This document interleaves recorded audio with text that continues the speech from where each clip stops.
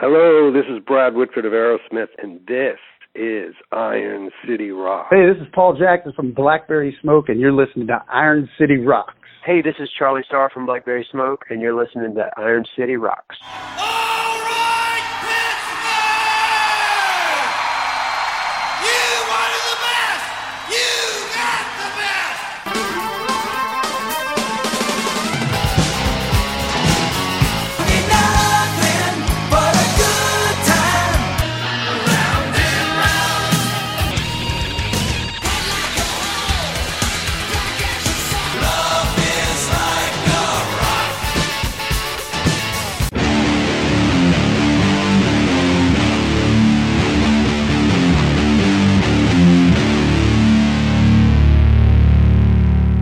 Hello and welcome to episode 394 of the Iron City Rocks podcast. I'm your host, John, coming to you from the Iron City of Pittsburgh, Pennsylvania, bringing you the best rock, hard rock, heavy metal, and blues talk on the net. Episode 394, we feature the band Blackberry Smoke. We are joined by vocalist and guitarist Charlie Starr, as well as guitarist Paul Jackson, to talk about a new EP they have out called the Southern Ground Sessions, which were recorded at Zach Brown's studio in Nashville, Tennessee. This was kind of a offshoot of the album Find a Light, which came out earlier in 2018. What you're about to hear are a series of interviews that I did for GuitarWorld.com. We're going to listen to the interview with Charlie Starr first, about kind of how the project came together, how Southern Ground Sessions came to be. We also delve into topics such as the writing for the Find a Light album that he did with Keith Nelson, who was a guitarist and Pittsburgher, guitarist of Buck Cherry. Is no longer with the band, but is still obviously active in music. And then we'll get into that interview with Paul Jackson about the same. So without further ado, we're going to play a little bit of the Southern Ground Sessions, and we're going to talk to Charlie Starr.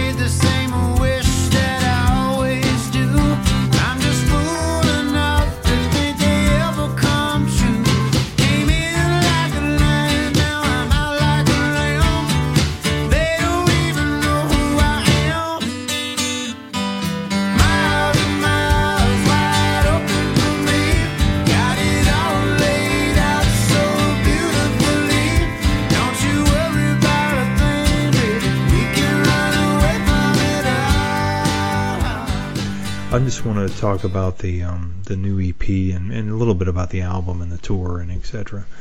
Had a chance to catch you guys just a couple weeks ago in Morgantown. You guys put on a great show. It was hot in there that night. I didn't envy you guys. It was. Thanks, man. Did you see that guy that threw up? I think it was the first song, right down around the fourth or fifth row, and people parted like the Red Sea down there. I thought it was a fight. You know, I thought... I was like, oh. I saw there was something kind of going off over my shoulder, but I assumed it was a fight, quite honestly. You get that many people crammed in there as hot as it was. It wouldn't have surprised me, but I didn't realize someone threw up.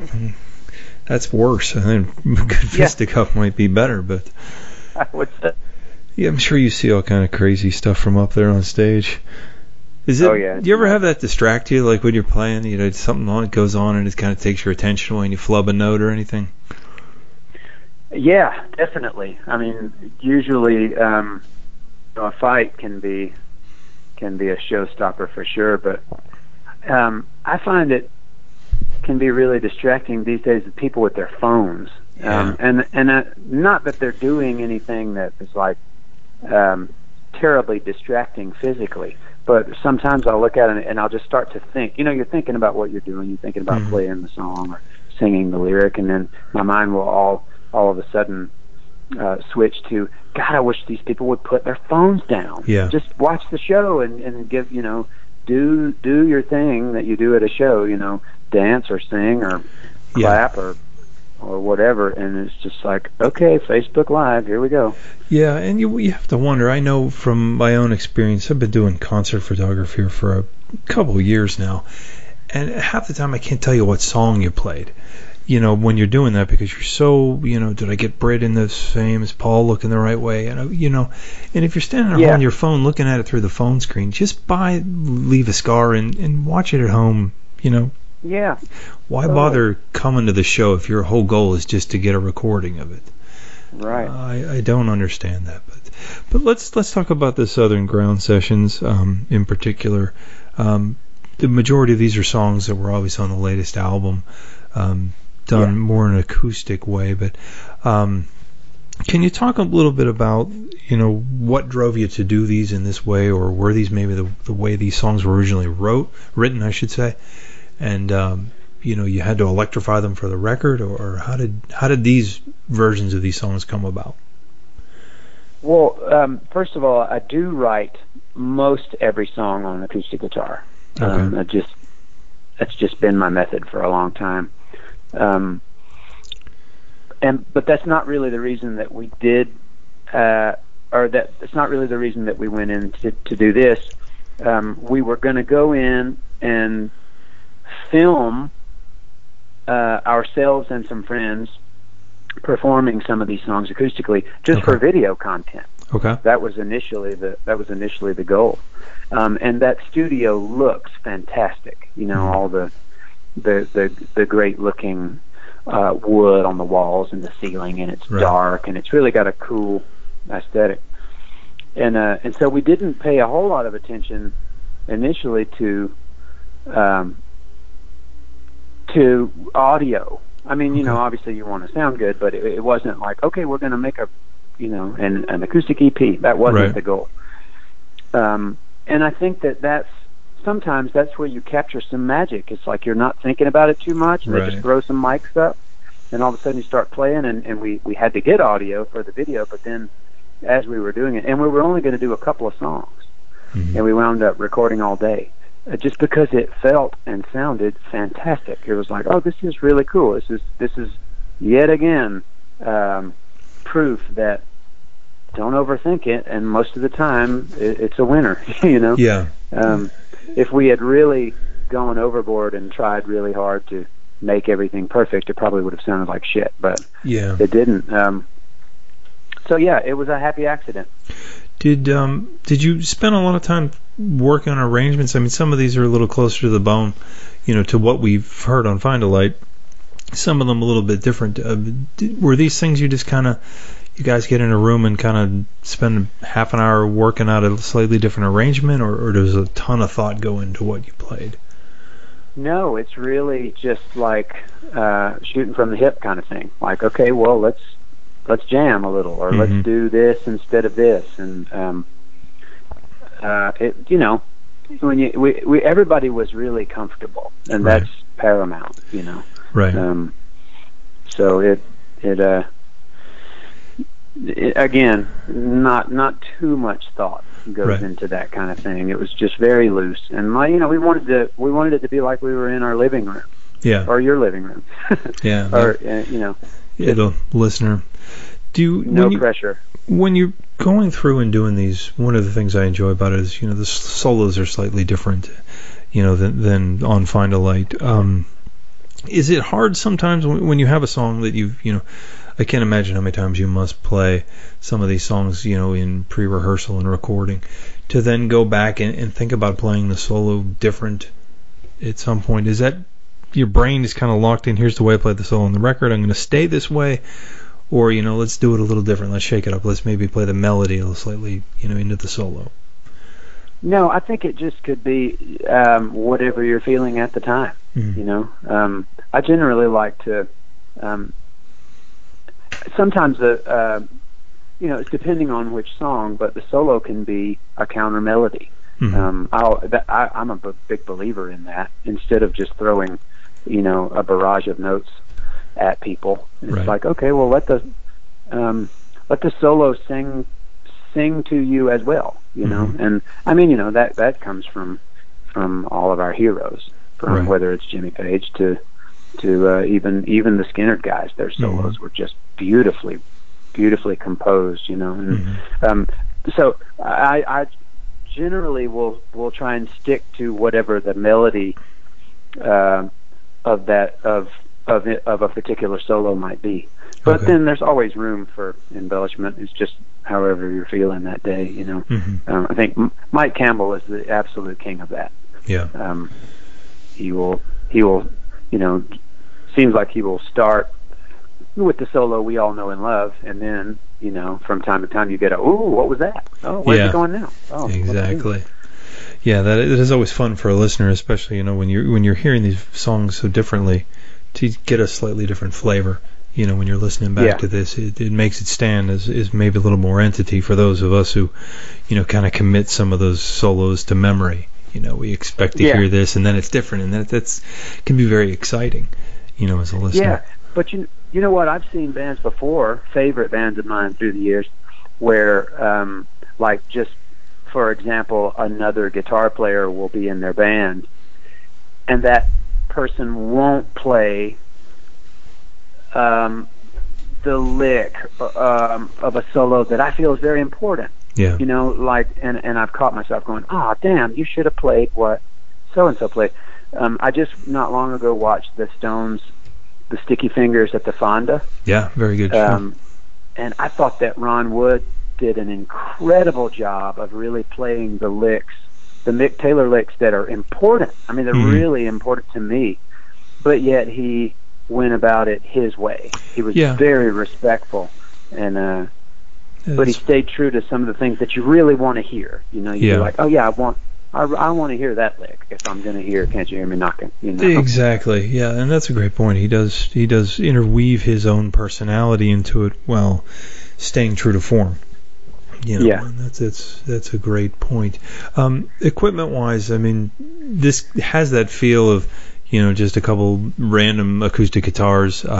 Did you use anything particular for these sessions? I used a Hummingbird that I think it's a 2012 Gibson Montana Hummingbird. That's really a great one. And then I used a 55 J45. Okay. And do you guys are these all in standard tuning, or do you have different tunings for particular songs? Mother Mountain is in open D. Okay. D or E? Shit, I can't remember. I think it's D. And Run Away From It All is open G. Okay. And then the other few I think are standard. Now, were there any overdubs on this at all? I mean, it sounds, very much like, even to the fact that you can hear you guys kind of talking at the end of the songs and stuff. It sounds like one take. We'll do it if it's not right. Do it over. Yeah, no overdubs. Completely live. Okay. And can you touch just a little bit on writing with Keith Nelson, in particular for these songs, because it certainly added something, I think, to some of these tracks. Yeah, Keith and I have been friends for going on 25 years. I met him in Atlanta at a bar that I frequented at that time, and it was Buck Cherry's first trip to the South in a van, and they were playing. They would play like Raleigh and Greenville and Atlanta and Charleston. They were on a little southern leg of their tour, and I was knocked out. I just happened to be in this bar, and they played, and I couldn't believe what I was hearing. And I met him and the band, and we instantly became friends and have remained friends throughout the years. So last year, we were on the phone, probably talking about guitars, about collecting, and he said, "Hey man," and he had recently left Buck Cherry, which was, I'm sure a tough situation for him. Sure. But anyway, he said, "I've got some ideas, some song ideas. Would you want to maybe write some songs together?" And we never had done anything like that. We've always just been friends. We've never worked together musically. And I said, absolutely. And so he started sending riffs over and music. And so before I knew it, we had written 8 or 10 songs. And I thought they were really good. And we were coming from a very similar place. Right. Even though our bands are different, you know, we definitely love the same things and have the same very very similar taste in guitars and, you know, and amps and everything, you know. So anyway, it was really a fulfilling thing to do. And we weren't writing for an album or a project. It was Right. just to make some music. Right. And so I picked out 4 pretty quickly that I said, Keith, I'm going to take these to be Blackberry Smoke songs because they fit, you know. Yeah. And he didn't disagree. And there you go. Yeah, that's actually, I think, what's kind of fun about it is when you listen to some of these songs, it doesn't feel like, okay, what's Charlie doing? You know, because I think a lot of listeners, you know, kind of used to, you know, your solo writing or your writing with Travis even, but, Yeah. you know, when you listen through these songs, you don't go, whoa, what did he do there? You know, he went off in some totally different direction. You know, Yeah. they're just great straight ahead rock songs, and then you look, you know, turn the liner notes over, oh, who's this? Kay Nelson? Oh, that's, you know, a guy from Buck Cherry. You know, and it fits so well, you know. It's just a couple of buddies writing songs together, which, you know, at the end of the day, that's a lot of great music made that way. Now, do you see yourself at some point maybe introducing some of these songs as, you know, maybe an acoustic portion of the show, or is this just sort of a, you know, it captured something in time kind of thing? We have actually. We do it from time to time. We'll have a little acoustic section in the middle of the show. That can be a tough thing. People, it's according to where you are, what type of venue. Sure. That will determine whether or not people will listen. Yeah, that's a you good. know. Now, with a band like yours, it's been incredibly hard to kind of stick a label on your music. I mean, how much do you vary your sets according to the situation or who you might be touring with or like that? I mean, is that something you have to do quite often? I try not to ever do that. The set itself varies every night. There are songs that we kind of have to play, or else Sure. people will feel like they didn't get their money's worth. But we change it up every night, and that's a lot of fun. It's become very fulfilling to me because people will come to multiple shows and they will go, "Hey, you didn't play this tonight," and I'll say, Right. "Well, we'll play it tomorrow night," or you know, and people will keep track of how long it's been since we played a certain song. You know, Right. and that makes me happy. You know, it means people are listening and they care. But as far as writing a set tailor-made for an audience, I found out a long time ago that that's a mistake because it's been a long time. I tried to do it on a number of occasions, thinking, okay, we need a quieter show, or we need a louder show, or a heavier show, or whatever, and it always seems to backfire. Okay. So at one point I decided, you know what, we're going to do what we do, and all of it, and if people don't like it, they just don't like it. Yeah, and that might be, you know, a smart move, you know, to make long-term fans. You know, if someone doesn't like, you know, maybe a Message in a Bottle or something like that, then maybe they're not going, you know, long-term may not be a fan of the band, where someone who might enjoy all of it, you know, might be more of a fan for life. I mean, it is kind of a balancing act, because, I mean, you guys, I listen to your music and think, you know, you guys could do, you know, a pretty heavy set if you cherry-picked certain songs, or you could do an incredibly mellow set, you know, depending on that. But that's an interesting dynamic, though. But I think it helps, you know, the flow of a set, you know. Plus, you can play with it every night and see which songs work better in which situation, you know. Yeah. And that, you know, I think that diversity, you know, getting people to see multiple shows where you're not doing a cookie cutter, same 18 songs every night. That's got to make it more fun for you. You know, instead of singing the same songs in the exact same order in the exact same night, as much as you tour. I mean, that would really certainly grind on you, I think, after a while.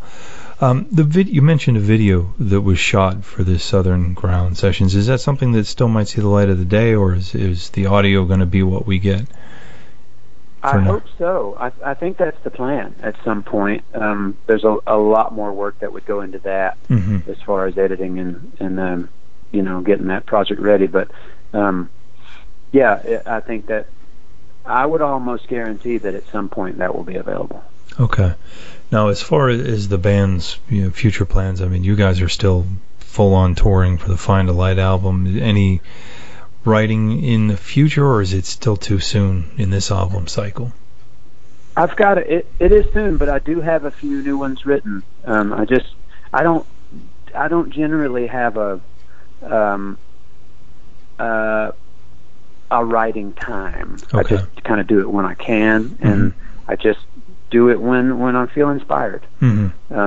I wish that I was wealthy enough to have like a writing cabin on the lake somewhere and a huge window of time to go do that, but unfortunately I do not. you needed something like Hell House that Skinner had. Yeah, exactly. Well, it's called a shed back in the backyard.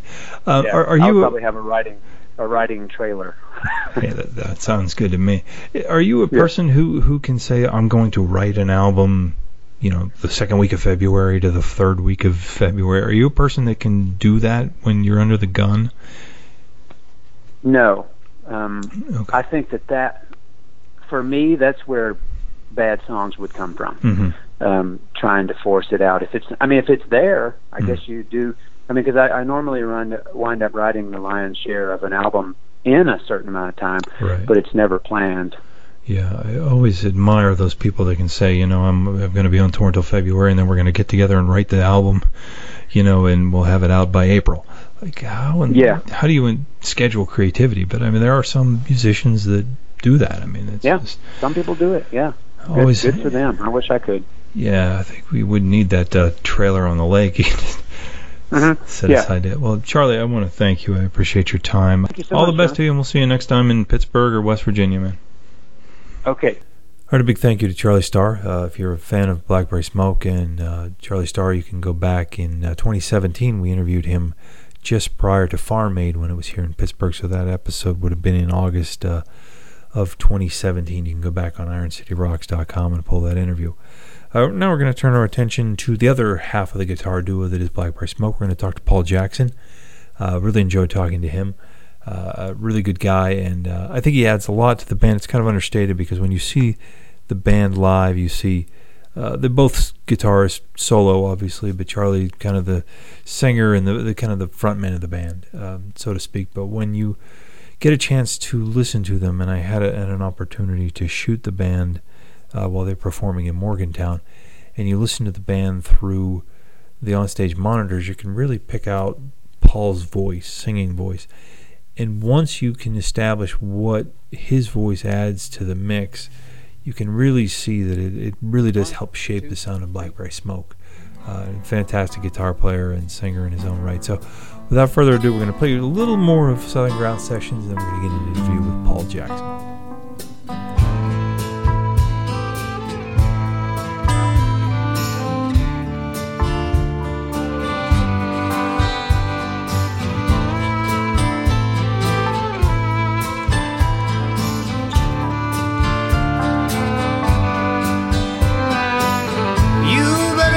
What you say,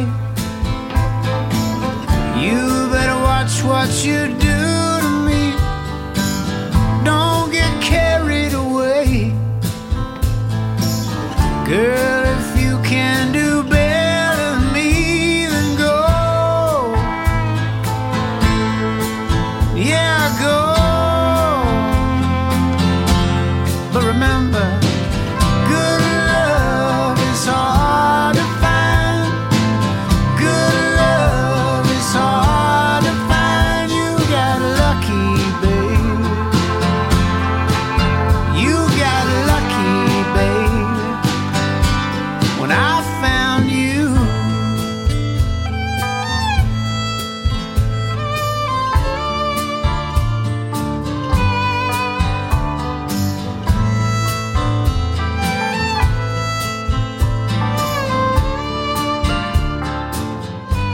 Ladies and gentlemen, my pleasure to welcome to the show. We have Paul Jackson of Blackberry Smoke on the line. How you doing, Paul?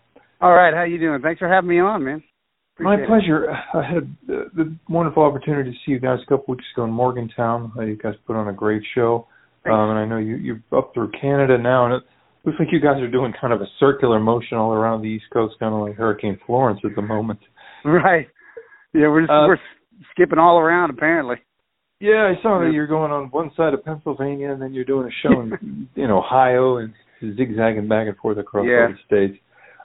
In October, you guys are putting out Southern Ground Sessions, which is essentially some reworkings of some songs from Find a Light and also a Tom Petty cover. Can you talk a little bit about the experience of going in and you know, what it was like doing it that day, doing those songs? Well, we actually went in and just to do the tunes and then, you know, just to play the songs, and it sounded so good we recorded it for the record. We really didn't have a focus on recording it.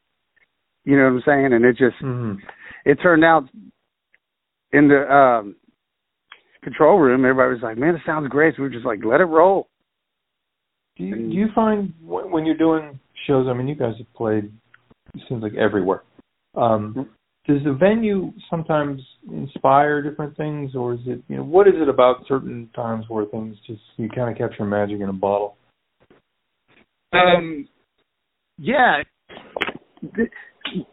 All the venues inspire you different. Like if you walk in, you know, and you have a look, if you get on the stage, you know, I usually walk up to the mic and see where I'm, you know, going to be at and look at the venue, and it inspires me, you know, especially when the people get inside. It's it's a whole new ball game when that happens. Yeah, I mean, is it? Do you find? I mean, when you go out on a stage, you almost have no idea what to expect when an audience kind of comes, you know, with the first notes. Does it vary night to night? I mean, do you get crowds where it's just like, well, you know, these guys are zombies and these people are insane? I mean, do you feel that way some nights?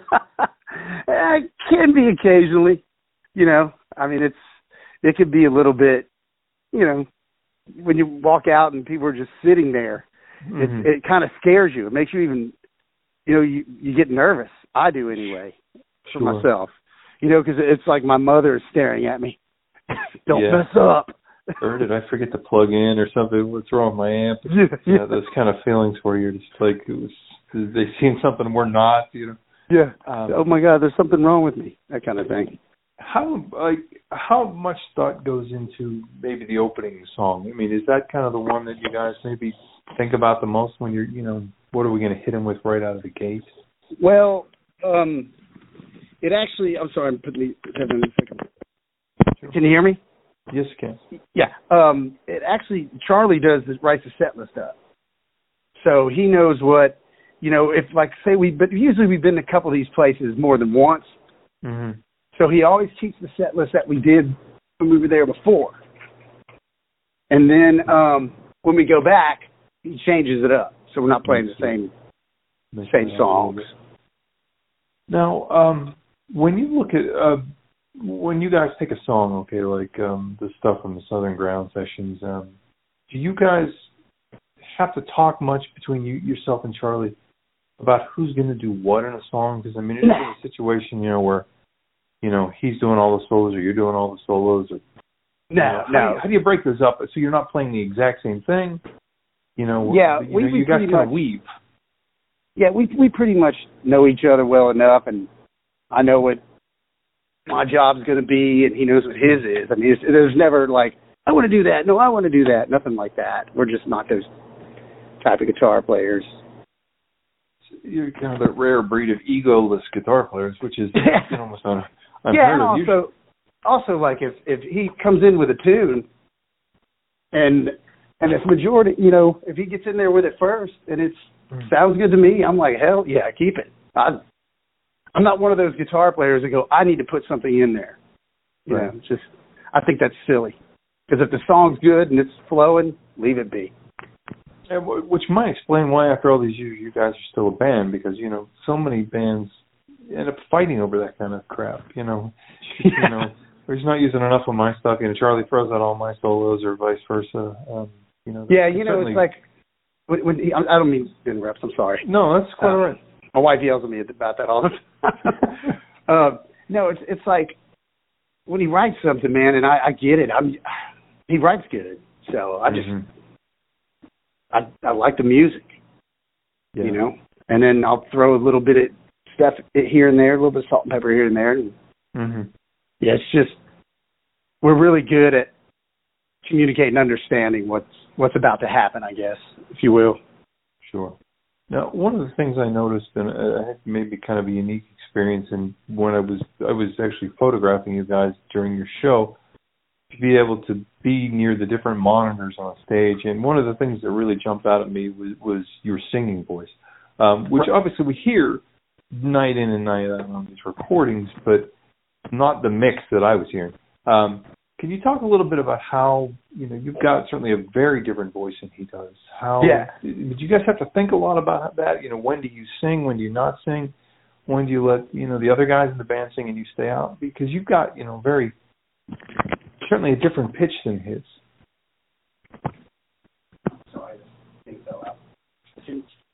Sorry, man, I'm having trouble with this phone. No problem at all.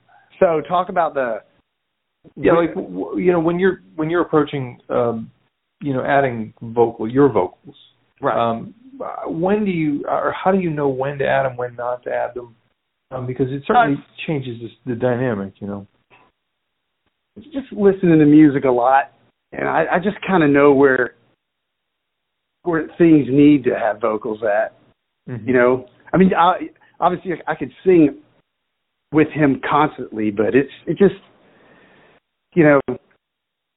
makes sense to do it in certain little areas here and there. Right. I mean, it's just a normal thing. I mean, I've been singing all my life. I was a singer before I even got in Blackberry Smoke, so it's and our voices are.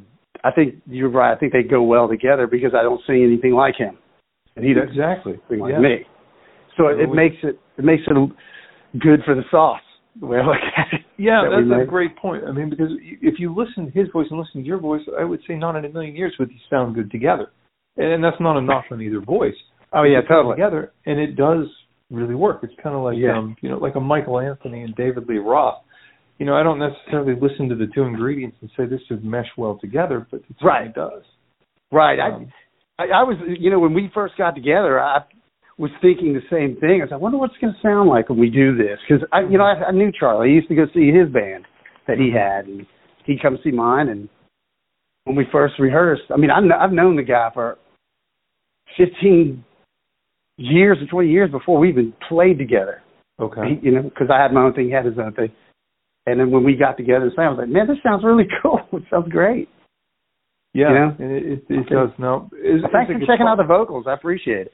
Yeah, it is neat, and it's neat now that I've heard that.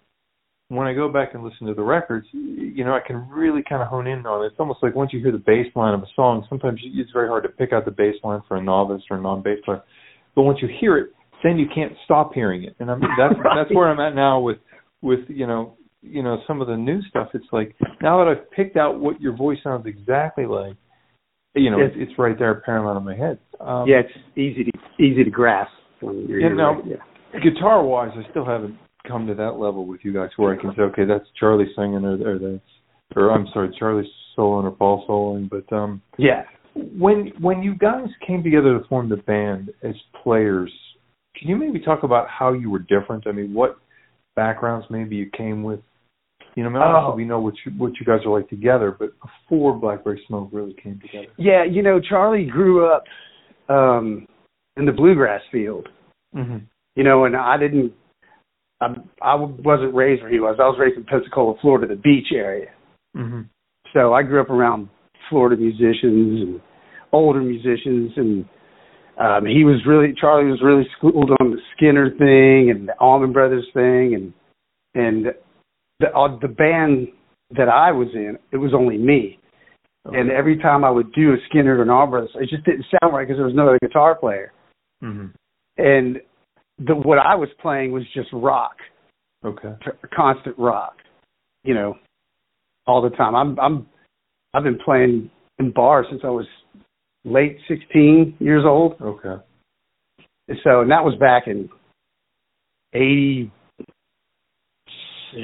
maybe. Okay. And you could just imagine what I was playing. You were playing the Whitesnake and the Crew. And, that excellent stuff. Yeah, I mean, that's what I was doing, and that's how I grew up. So when you listen to Charlie, what kind of drew you guys together? I mean, because when you don't think of a straight-on rock player, and maybe that's what gives Blackberry Smoke some of that amazing dynamic of, I think a lot of people scratch their head and go, is this a country band or a rock band, or what kind of band is this? Right. Because of the ingredients. But, I mean, was that concerning to you? I mean, or was it just a chemistry thing, You guys got on well? It worked. I mean, I never was concerned about it, because to be quite honest, in the band that I was in when he would come see me, I was, it was a 3-man band. It was me, a bass player, and my brother on the drums. We would play just the hits. And when Charlie and them would play his 3-man band, they would play stuff that I love, like Four Horsemen and, The Cult and stuff like that. Okay. This is right before we got together. And yeah, I mean, it's just, I wasn't concerned at all. I was waiting to play that type of music. Right. No, that makes perfect sense. Now, when you guys went in back to the Southern Ground sessions, when you went in to do those songs, right. Did you give a lot of thought about how you were going to be playing them that day, or, or even like when you approach a song acoustically, do you play it much different, or you just play the same thing on an acoustic guitar? Some parts we change. We don't change, but the attack is a little way lighter to do certain things. You just don't get an acoustic and just bang away at it. And the way I approach it, it's subtle. It's a subtle thing. Right. When you lift up in the chorus, you bring it up, and it's just a feel, I suppose. Because like when you're playing live with the whole band, I mean, it's all bets are off. You just go, you get up there and you time to get down. Exactly. Sure. No, that makes sense. Do you?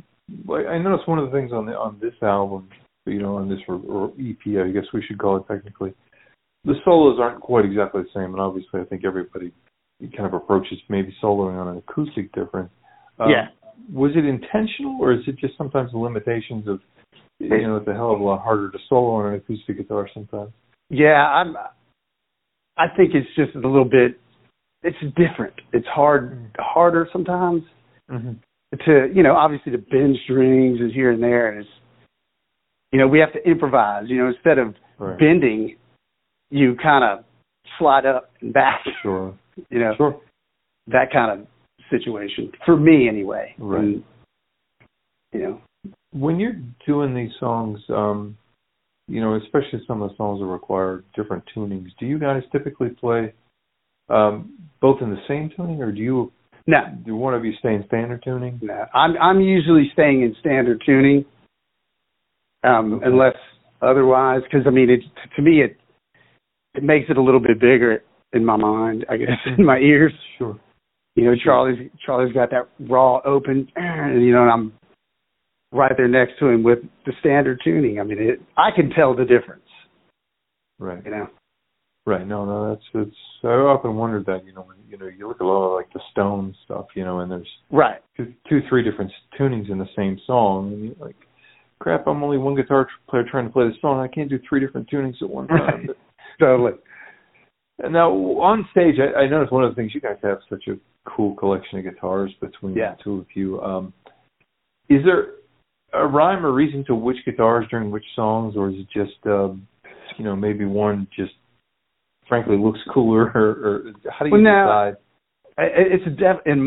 For me, it's definitely not the look cooler thing. I mean, it's just the guitars that I prefer to play on certain songs. Like I come out of the gate, and I have my '79 Les Paul that I adore.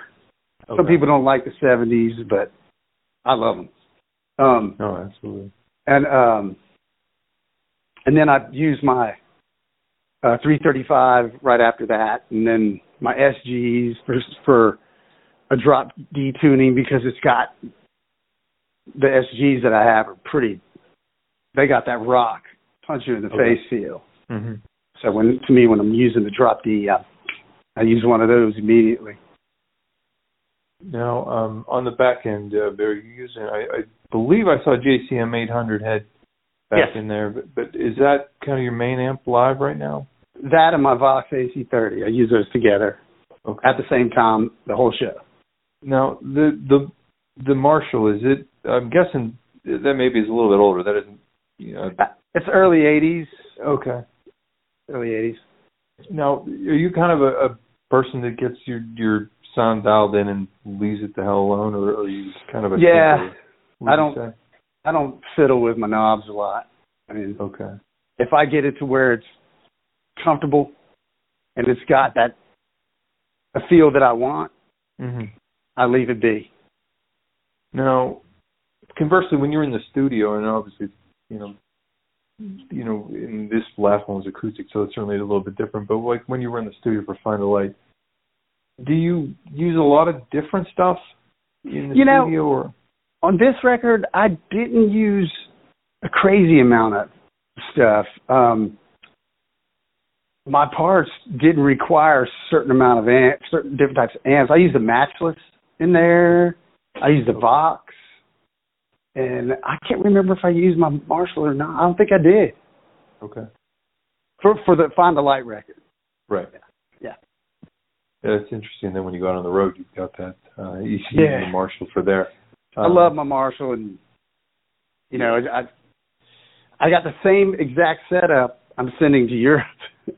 So, yeah. And my wife's happy. It's getting out of the house. She's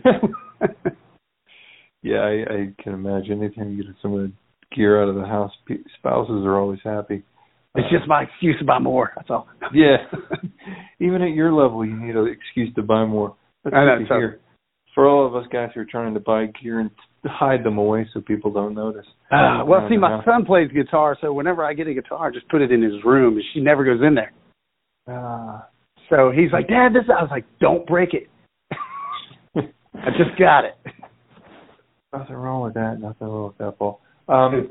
Now, you guys, you're going to be touring, I'm assuming, pretty much until the end of this year. Do you have a lot of firm plans for next year yet? Well, it's, touring. We're obviously going to do another record. I just don't know when that is. Mm-hmm. There's nothing set on the books yet. And do some shows, I would believe. And the cruise, we got a cruise coming up that we're doing in January. How was, if I may inquire, how was the shows with Skynyrd? I mean, was that kind of surreal? I mean, it's a wonderful opportunity to a band such as yours to get on a stage, with these guys. Was it bittersweet? Yeah, it gives you chills. First off, it's crazy to me that they know us anyway. Yeah, it still blows my mind. Because it's Skynyrd, man. I mean, that stuff is. They don't even have a bad song, and I'm serious. I feel that way. I put vinyl on and leave it go. Exactly. Just flip it over, but yeah, it's. I'm bummed that this is their farewell, but it's exciting to be a part of it. Sure. Because they're just such a damn good band. What can you say? Yeah. And the sweethearts, every one of them were super nice. Oh, great people. Yeah. How long did that take you? I mean, you guys have obviously been around for a while now to where it doesn't blow your mind when people, maybe you covered back in those bars when you were 17 or 18, know who you are. How surreal is that? It still is, man. I don't get crazy starstruck. I'm just usually quiet, like, okay, Is there anybody where you're like, I got to go call and tell my wife I just met so-and-so? Have you ever had that experience? Yeah, I did that when I met Slash the first time, and, just like, I know what it was, because we were out a couple months ago, I believe it was. It was Outlaws, great band, us, Bad Company, and Skynyrd, and I got super nervous. I was too afraid to say hello to Paul Rodgers. So that's totally understandable. Yeah, I kind of got close, but I left. No shame there. Yeah, that's like I can imagine he's got a bit of an aura around him. Just seeing him on stage. to be like when we're playing, you'll look over sometimes and Ricky, Sparky, and them, they're standing there watching you, and I'm just like, man, I just get so nervous. I'm like, and I tell them that whenever I get off stage, I'm like, every time you come out there and watch, I just get nervous. It freaks me out a little bit. Yeah, I know. I was just recently speaking with the guitarist of Blackfoot, the current guitarist of Blackfoot, and right on. I said, "Does that ever intimidate the hell out of you when he comes? He's a pretty intimidating man." Yeah. He's like, "Yeah, it scares the heck out of me all the time." I can't imagine. Oh, it was so. But not to get off the interview part, but I'll tell you a really quick story. We did the Skinner tribute at the Fox, and we did working for MCA, and it was just for me nerve-wracking anyway, because they were on the side of the stage, they're watching all the bands play their songs, right? And you definitely don't want to get them right. And as I got done, rushing to the dressing room, Ricky sees me and goes, "That was killer," and I was like, "Awesome! I'm glad you like it. I'm gonna go throw up now." I know that was a very neat night. It was great to see you guys, because I think you guys fit so well into that. It was such a nice, diverse group of artists they had for that event. Man, Cheap Trick, it was crazy. Yeah, crazy. That's got to be such a thrill. For you and I guess we're probably about the same age. To see some of these guys. Oh yeah. Yeah, and just to meet them, and they just blow you away super nice. It's just crazy. Yeah, it is. It's sometimes it's funny. Some of the guys who become super successful, sometimes you meet them and you can tell almost from their personality how they became. Because they are so nice and so gracious that I think sometimes it's very rarely do you meet somebody who gets to a certain level and is just a total prick. Yeah. I mean, there are some out there, but I think it's unnecessary to be that way. I mean, because at the end of the day, you lay your head down and go to sleep like everybody else. Exactly. Yeah, you still come home, and they're the reason you're there in the first place. The people that want to say hello to you. That's a great point. I think if more bands took the attitude that your audience is also your customer. Right. And think of it that way, it's like with us, we usually say, I like to call them friends, but instead of fans, because that word to me kind of, I don't like it too much.